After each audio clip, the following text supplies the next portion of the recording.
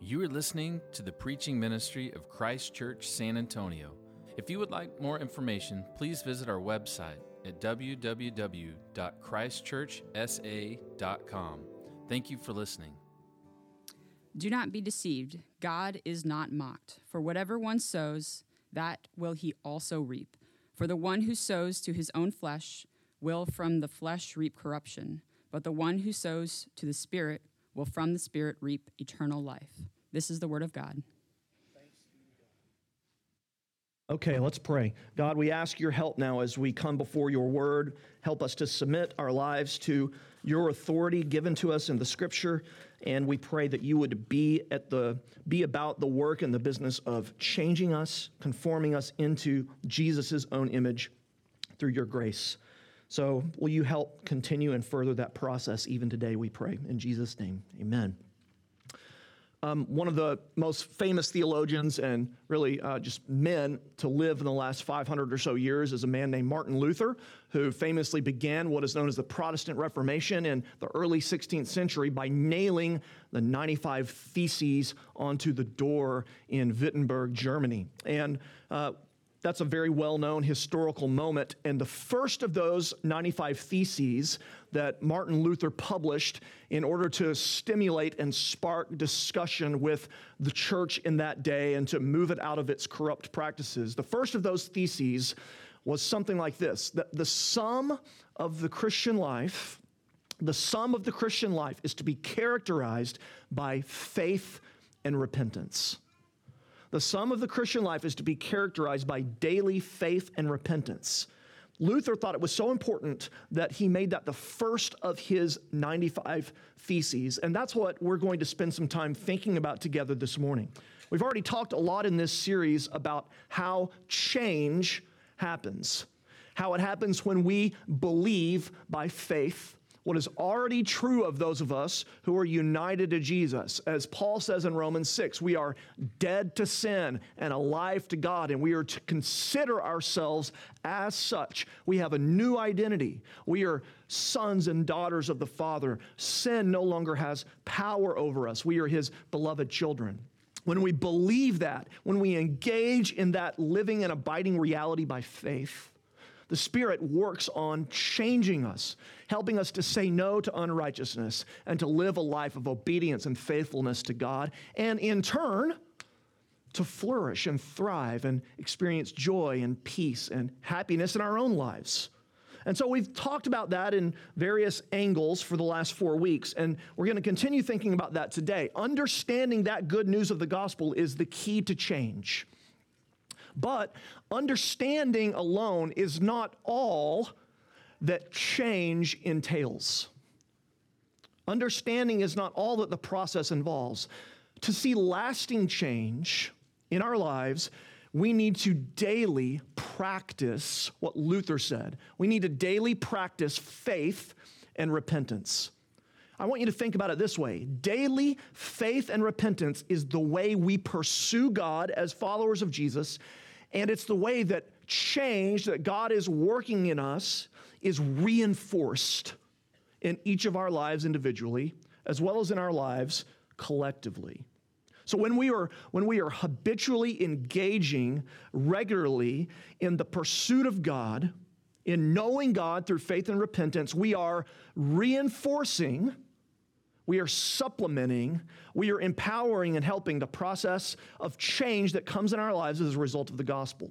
And so today, I want to spend a couple of minutes looking at this Galatians 6 text to answer the question, what strategies are going to help us daily live in faith and repentance? What strategies are going to help us reinforce the change that the Spirit of God is already doing in our lives by faith?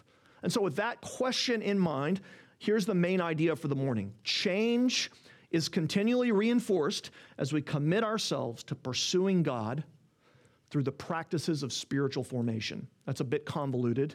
Let me break it down a little bit more simply. 2 points for you this morning. The principle of reinforcing change and the practice of reinforcing change. That's where we're headed, okay?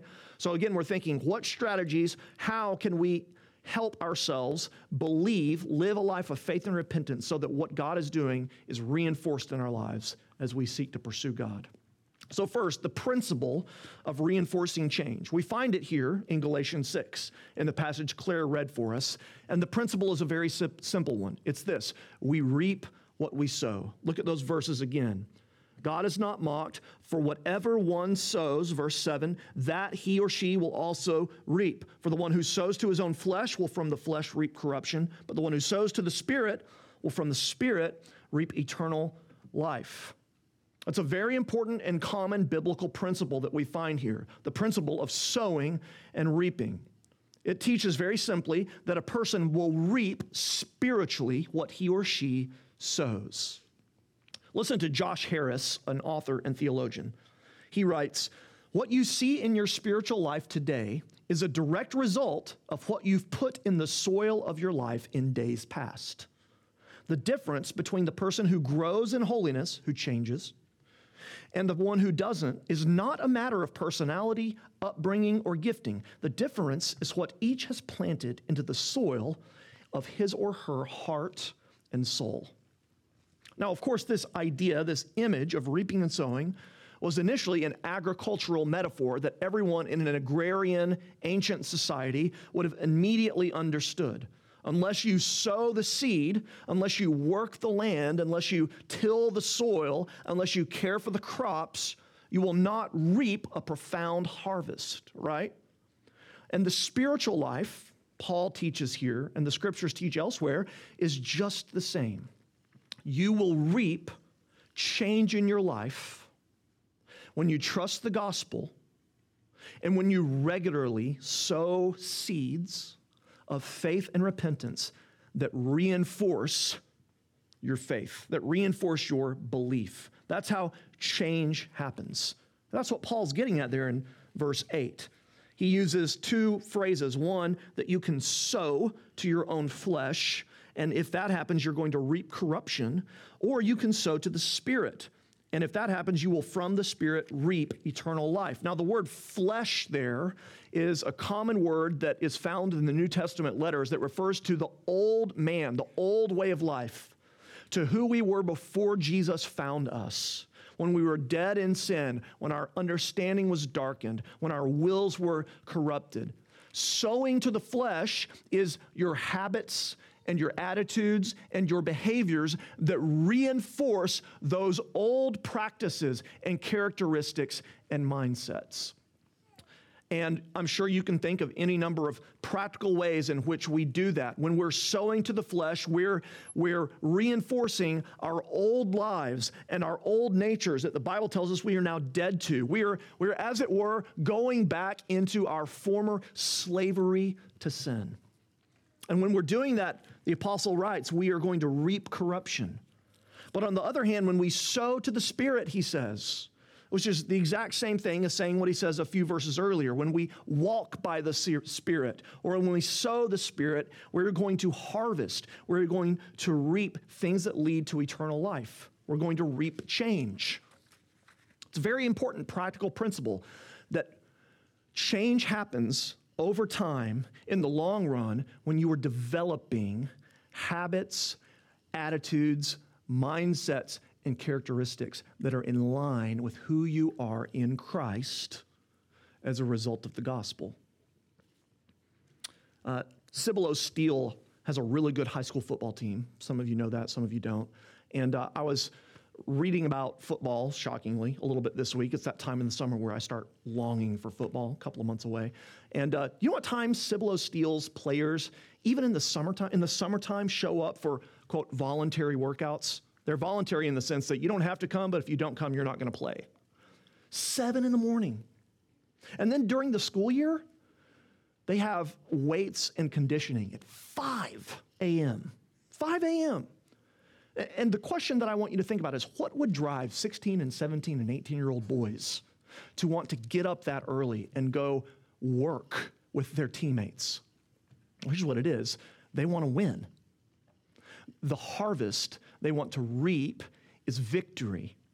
But they understand, and the coaches understand, that that is not going to happen unless they sow through the hard work of practice and discipline good habits over time.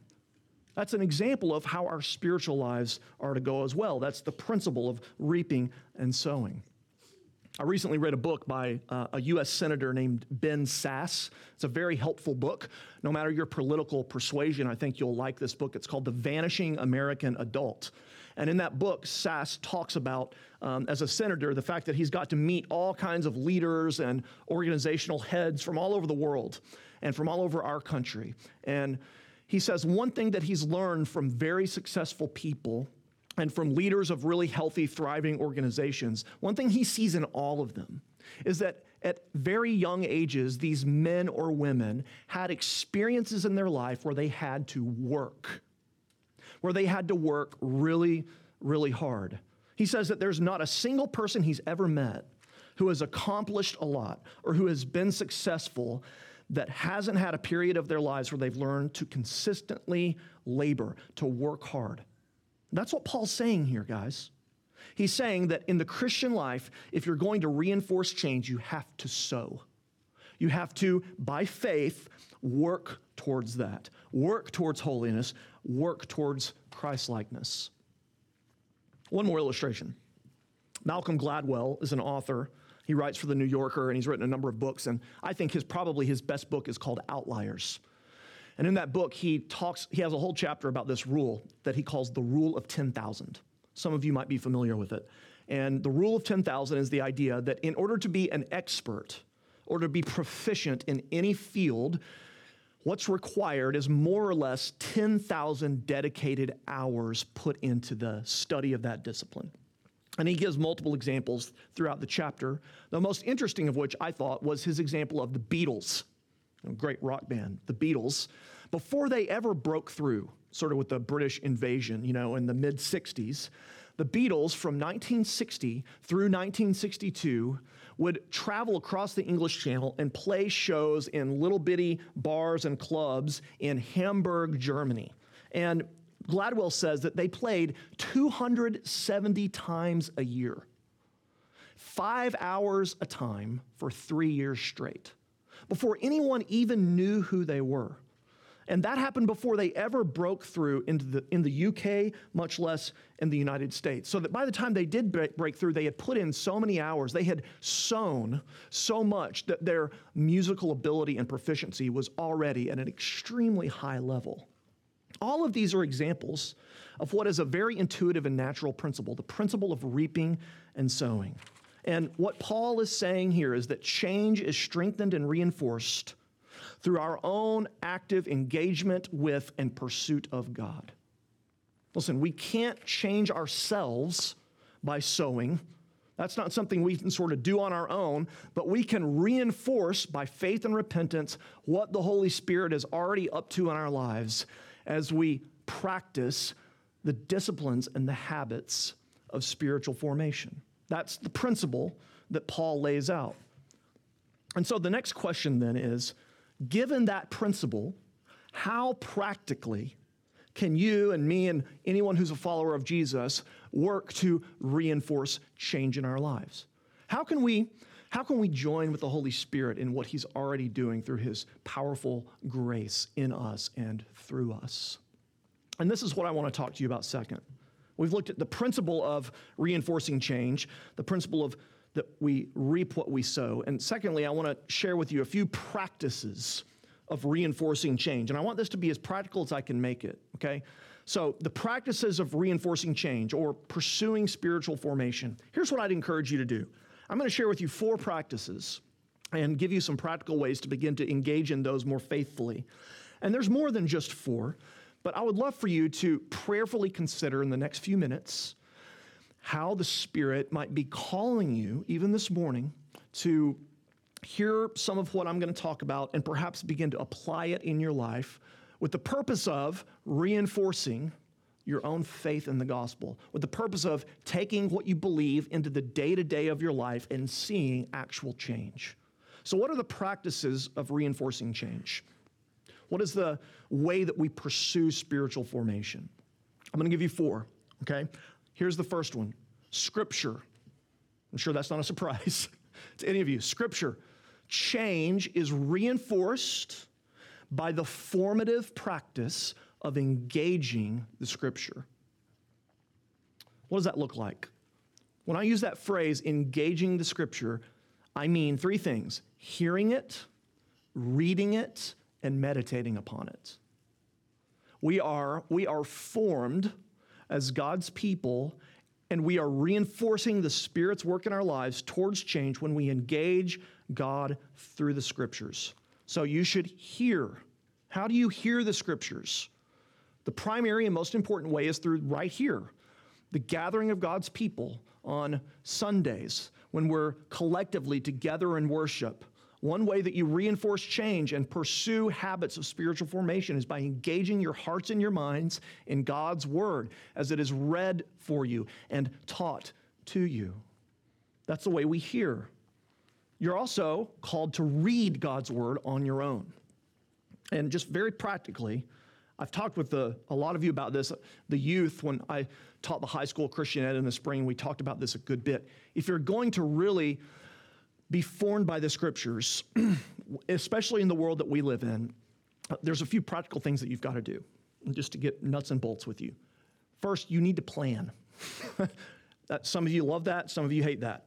But I found in my own life that if I don't plan the time, it's not going to happen. Set aside 15 minutes, 10 minutes, 30 minutes of your day. It's probably better to do it around the same time every day and focus on reading the Scripture. Find time and plan the time. Put it in your phone. Remind yourself. Lock it into your calendar. The second thing you're going to need to do to read is to find a reading plan. Some of you might be able to just kind of open up and go. That's probably not that's fine. If you're going to open the Bible and read, go. But there's better ways than just sort of randomly picking a passage and going. There's all sorts of Bible plans. There's many apps that can help you develop a way to read the Bible well and thoughtfully. I use what's called the Daily Office. The Daily Office is a way of reading and engaging with God's Word that people have used for 1,000 years plus. And that word office has come to mean like the place where you go to do your labor. But it used to mean the labor itself, the work itself. And the Daily Office I find to be very helpful because it gives you multiple different parts of the Bible every day. You'll read a psalm, you'll read a reading from the Old Testament and a reading from the New Testament.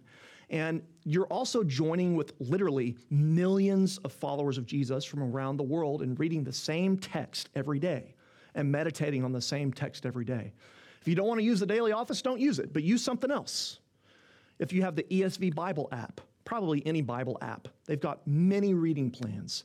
So I would encourage you, as you seek to reinforce change in your life, to find a time and to find a plan. And then, so we need to hear the Word, we need to read the Word, and then thirdly, we need to meditate. Meditate on the Word. What does that mean? Here's Don Whitney's definition of meditation. Deep thinking on the truths and spiritual realities revealed in the Scripture for the purposes of understanding, application, and prayer. Think about it like this. Imagine that you are a cup of hot water and Scripture is a tea bag, okay? Reading the Bible is like the bag touching the water.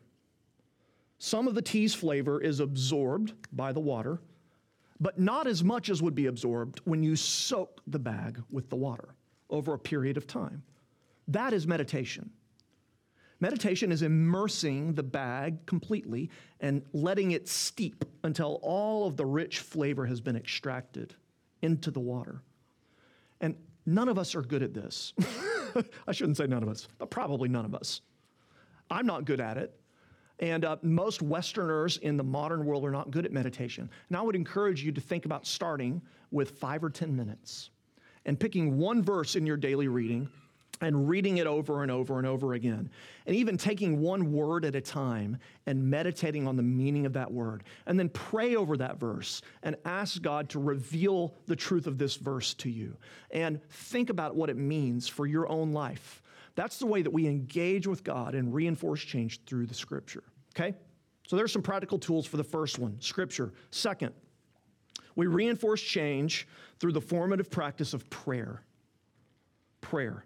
There's probably no more important spiritual discipline or way to reinforce change than through prayer.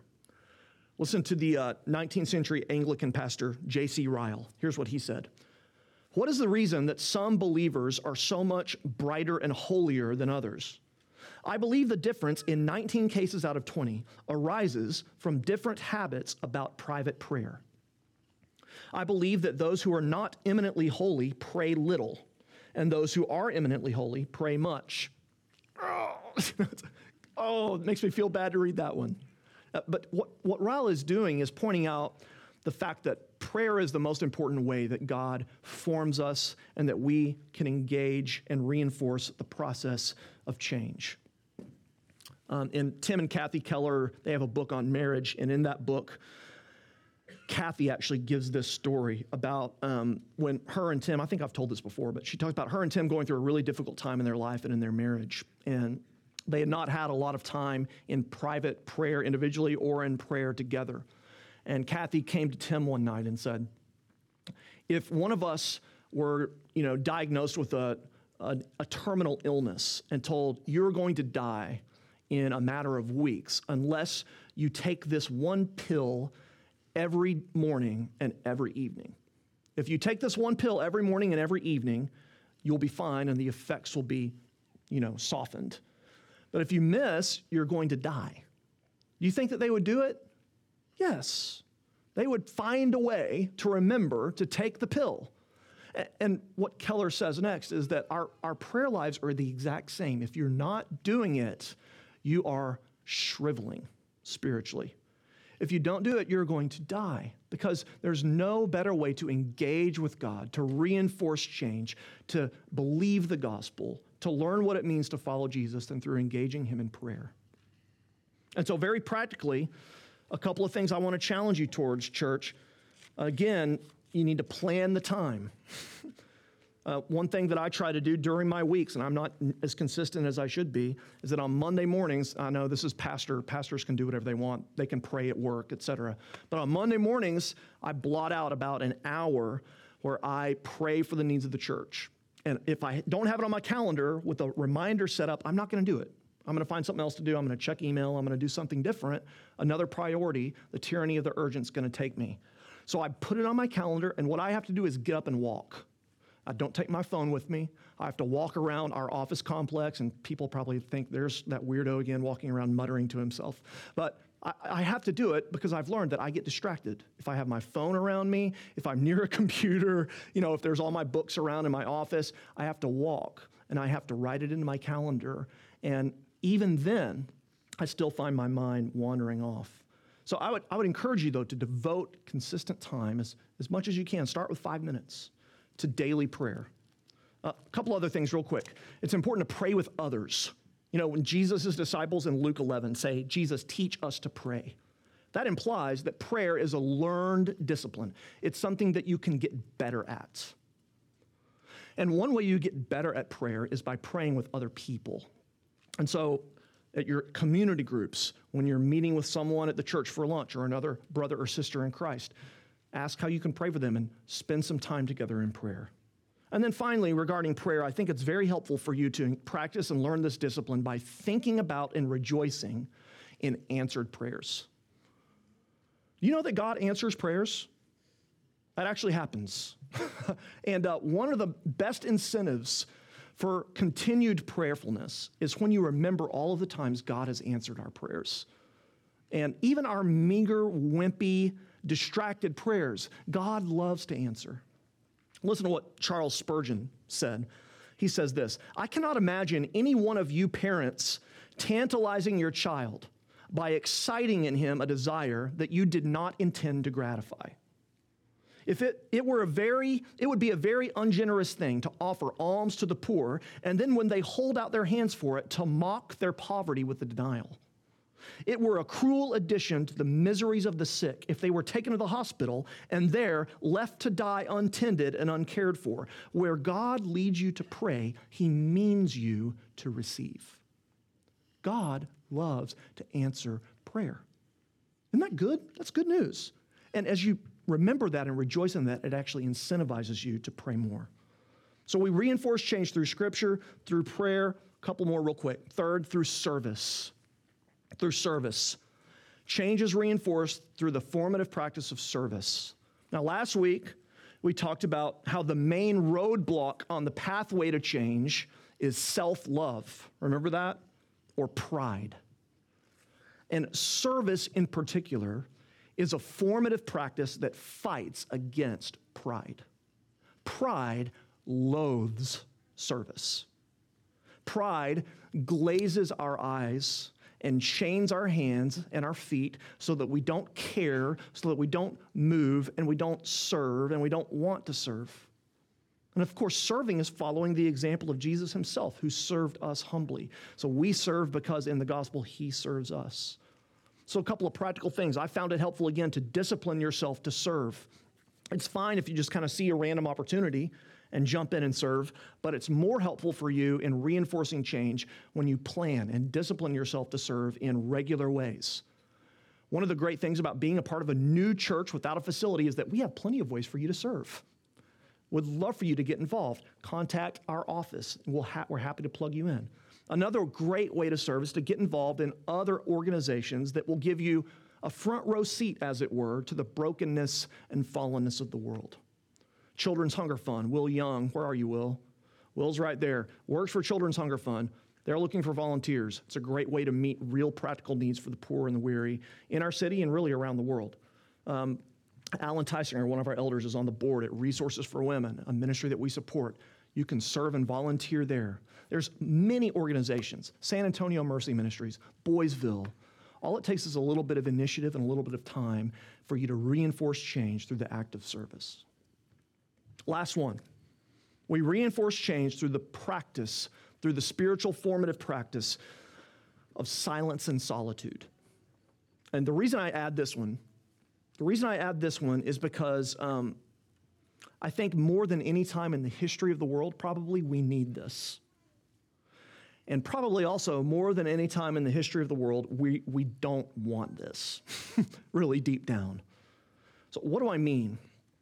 When I say the practice of silence and solitude, I'm referring to voluntarily and temporarily abstaining from speaking and withdrawing to privacy so that certain spiritual goals may be sought.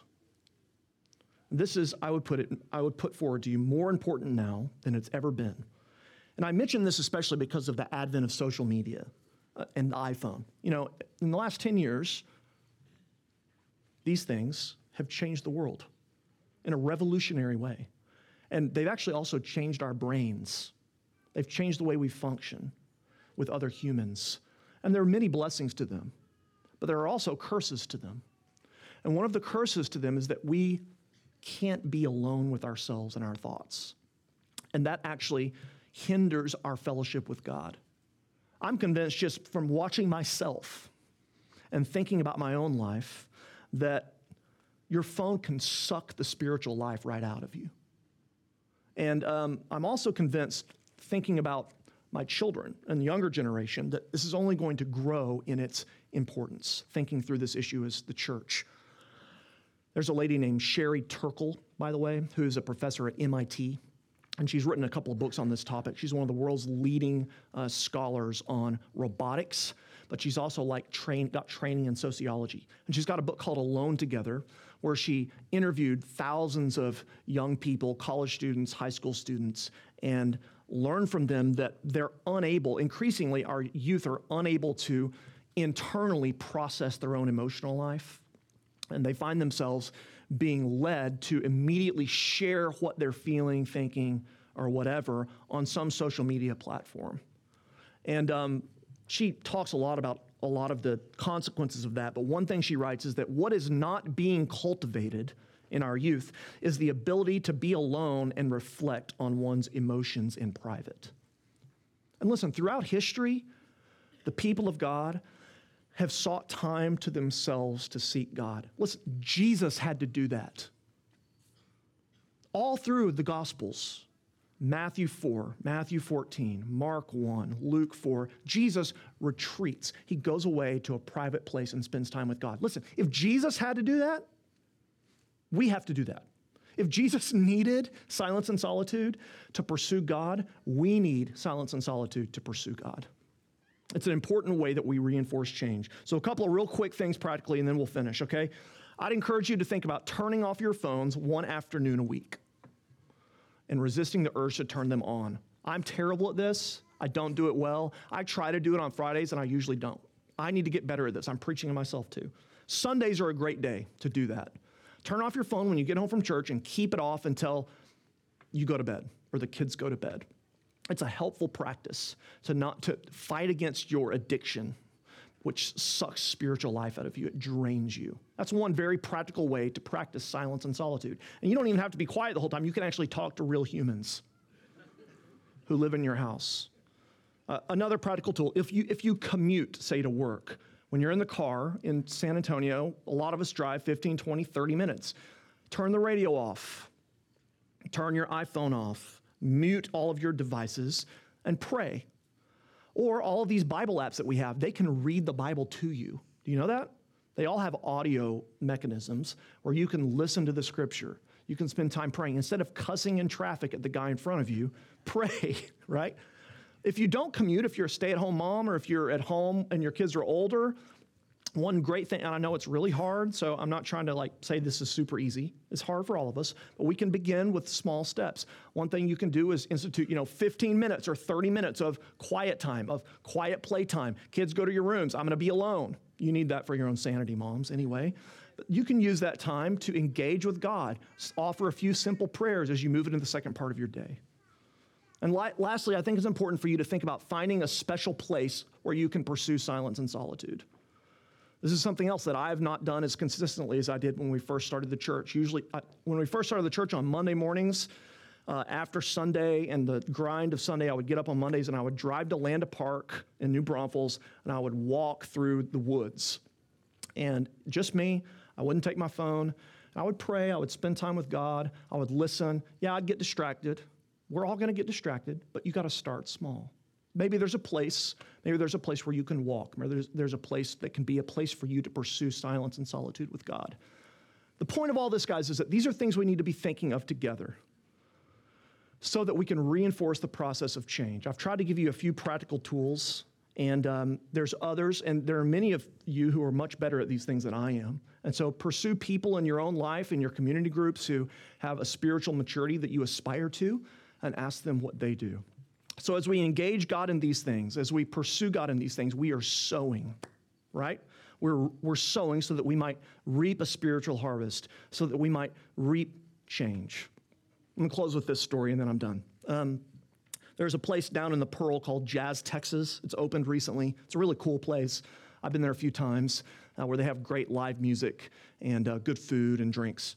And the guy who owns that club is a guy that goes to one of our sister churches downtown. His name is Brent Watkins, and he leads the band. And he's a jazz pianist, and he is just unbelievable. I'm trying to learn a little bit of piano myself, and I like playing, what's the song? Chops. I'm not even that good. I can't get there yet, but hot cross buns, that's the one. I love hot cross buns. But anyway, I watch him play, and it's like just nothing. He and the piano are one. You ever seen anyone that's like that good at an instrument? And his fingers, he's just unbelievable. It's free. He is totally free on the piano. He's alive on that thing. It's like God put him on the planet to do this. How do you think he got there? God didn't just inject into his brain the ability to do that. He did it over his whole life of formative discipline, work, effort, practice, habits. The key to freedom and spiritual joy and spiritual life is through formative practice of seeking God so that we can experience the freedom of life that God offers. Jesus gives us that. He frees us in the gospel, and then he calls us to follow him. And one of the ways that we do that is by practicing these spiritual habits. It's how we can reinforce change. We don't do it alone. The Spirit helps us, and we can also encourage each other but may it be the case with us as we move forward and seek to change. Let's pray. Thank you, God, for your love for us in the gospel. We pray that you would help us as we seek to follow you and obey you, to change and to work towards that, to reinforce faith and repentance in our lives through the scriptures and through prayer and through service, through silence and solitude, and through other means by which you meet with us and engage with us. And God, we know that our faithfulness in these things are not what make us accepted by you. You accept us by your grace through Jesus perfectly, and we want to experience and know more of the joy and the hope and the peace that you freely give us and offer us in Jesus. So we pray that you would help us to work and to think and to act in reinforcing these things in our lives through pursuing you faithfully. And God, may we not try to do this alone, but to help each other in it so that we can more and more faithfully live daily lives of faith and daily lives of repentance. Will you help us in that? God, we ask these things knowing that you are for us. In Jesus' name, amen.